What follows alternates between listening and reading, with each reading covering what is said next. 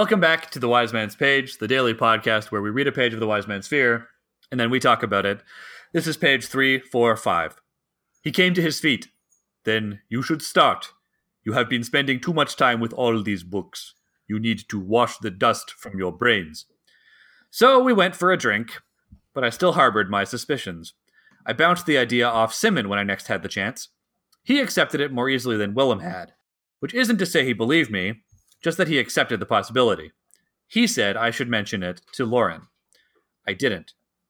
The blank-faced master archivist still made me nervous, and I avoided him at every opportunity for fear I might give him some excuse to ban me from the archives. The last thing I wanted to do was suggest his precious archives had been slowly pruned over the last 300 years. That's the page, and the chapter.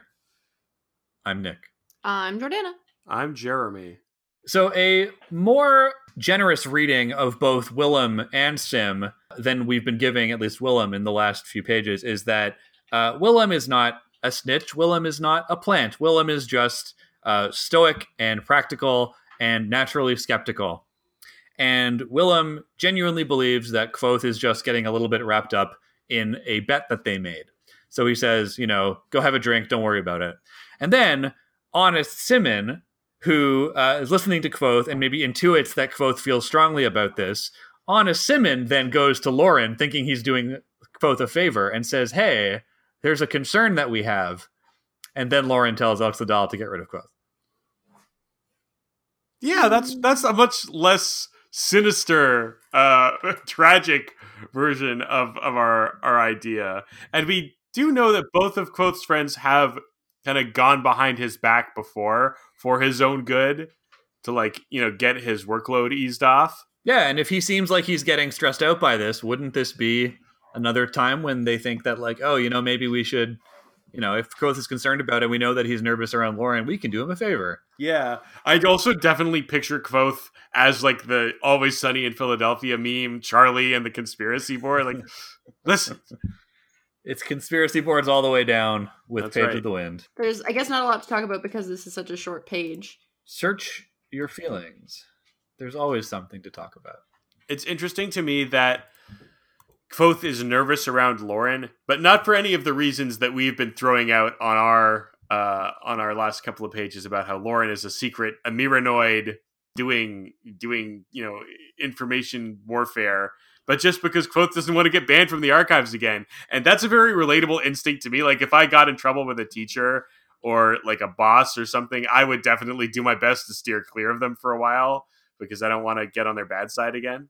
Because I'm a goody two-shoes who loves following rules. Yeah, Jeremy, you love rules. I do. For someone who wants to upend the system, you sure love rules. I just want a system with better rules. I just want the rules to benefit me. Yeah, exactly. And everybody. That's why I could never be an anarchist, because I do believe on some level that hierarchy is good and necessary. But I think that anarchists have a lot of good ideas about how we should always be skeptical of hierarchy and willing to question it and overturn it. But I'm not ever going to be the kind of person who thinks that we can do things without somebody in charge and without rules to follow. Good? Yeah. All right. I only have one more note.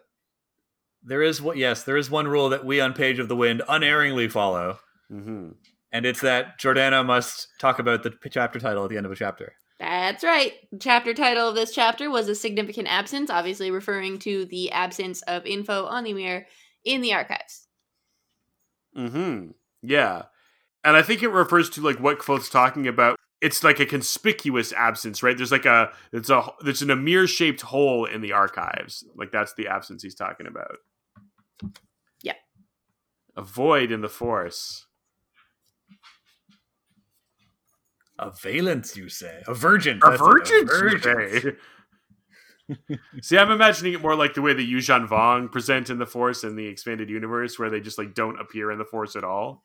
Yeah, they were good. I'm sure they'll come back. They're really plundering the expanded universe for content. So I'm sure after they've exhausted Thrawn, which seems to be the new arc that they're bringing in to mainstream Star Wars, they'll start to plunder it for other stuff.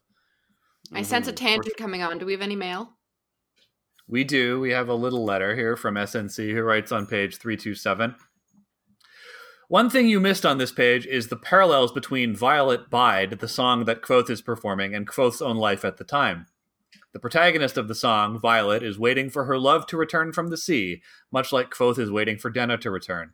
Also, she seemingly has many suitors who come calling, like how Kvothe has many women in Imra and the university who are interested in him. Thanks for the podcast, and hope you're all doing well during this difficult time. I think we glossed over that because that seems like a pretty... Toby, I'm doing a podcast right now. Can you hold off? I think we skipped over that because that's pretty standard, like, ballad stuff. But I think you're right to point out that it does kind of mirror what's going on. And I think that Kvothe is singing it for that reason, right? Like, I think Kvothe is like, I'm sad. My, Bay's not around right now. I'm going to sing a sad song about pining for your loved ones. Yeah, and pining for absent loved ones, especially ones who, when you have to, like, turn down other people because this one person has been put on a pedestal, is kind of a relatable and universal situation for many. Johnny Cash wrote about it. I would argue that he sang about it. Well, he did one. He did one, and then he did the other. Fine. I'm not saying I was wrong. No, you're right. We're all right. We're all right here on Page of the Wind. Yes, everyone is always right. That's right. Yay. You can be right with us tomorrow. Can we hang on? We gotta get another bit in here. Let's jam a bit. Jam a bit in there. We got any bits? Anyone got any bits? No. Taking all my bits. bit is that you don't get any bits. I exhausted my bit repertoire when we talked about prophylactories. Oh, that was good. Damn, that was a good series. That was a while ago. I wanted to riff. We will never that was really begging for like a series of riffs on having sex with liches, but I think prophylactories really was like the top of that. Like I don't know where else you would go. Only time It will was tell. the first pun that came to mind. Yeah. Well, we shall bone up on our lich sex references when we return on another page. Lich better have my bone money. up has 3 meanings this time. No, oh yeah, the wind. The wind. We're done. The wind. Yeah, liches ain't shit. Wind. Hang up the phone, Nick. Liches ain't I got shit, 99 but problems. tricks. I got 99 problems, but a lich ain't one. Slap my lich up. Colon Tomb of Horrors. Are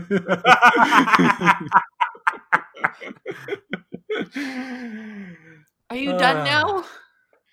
Probably not, but we can sign off. Page of the Wind.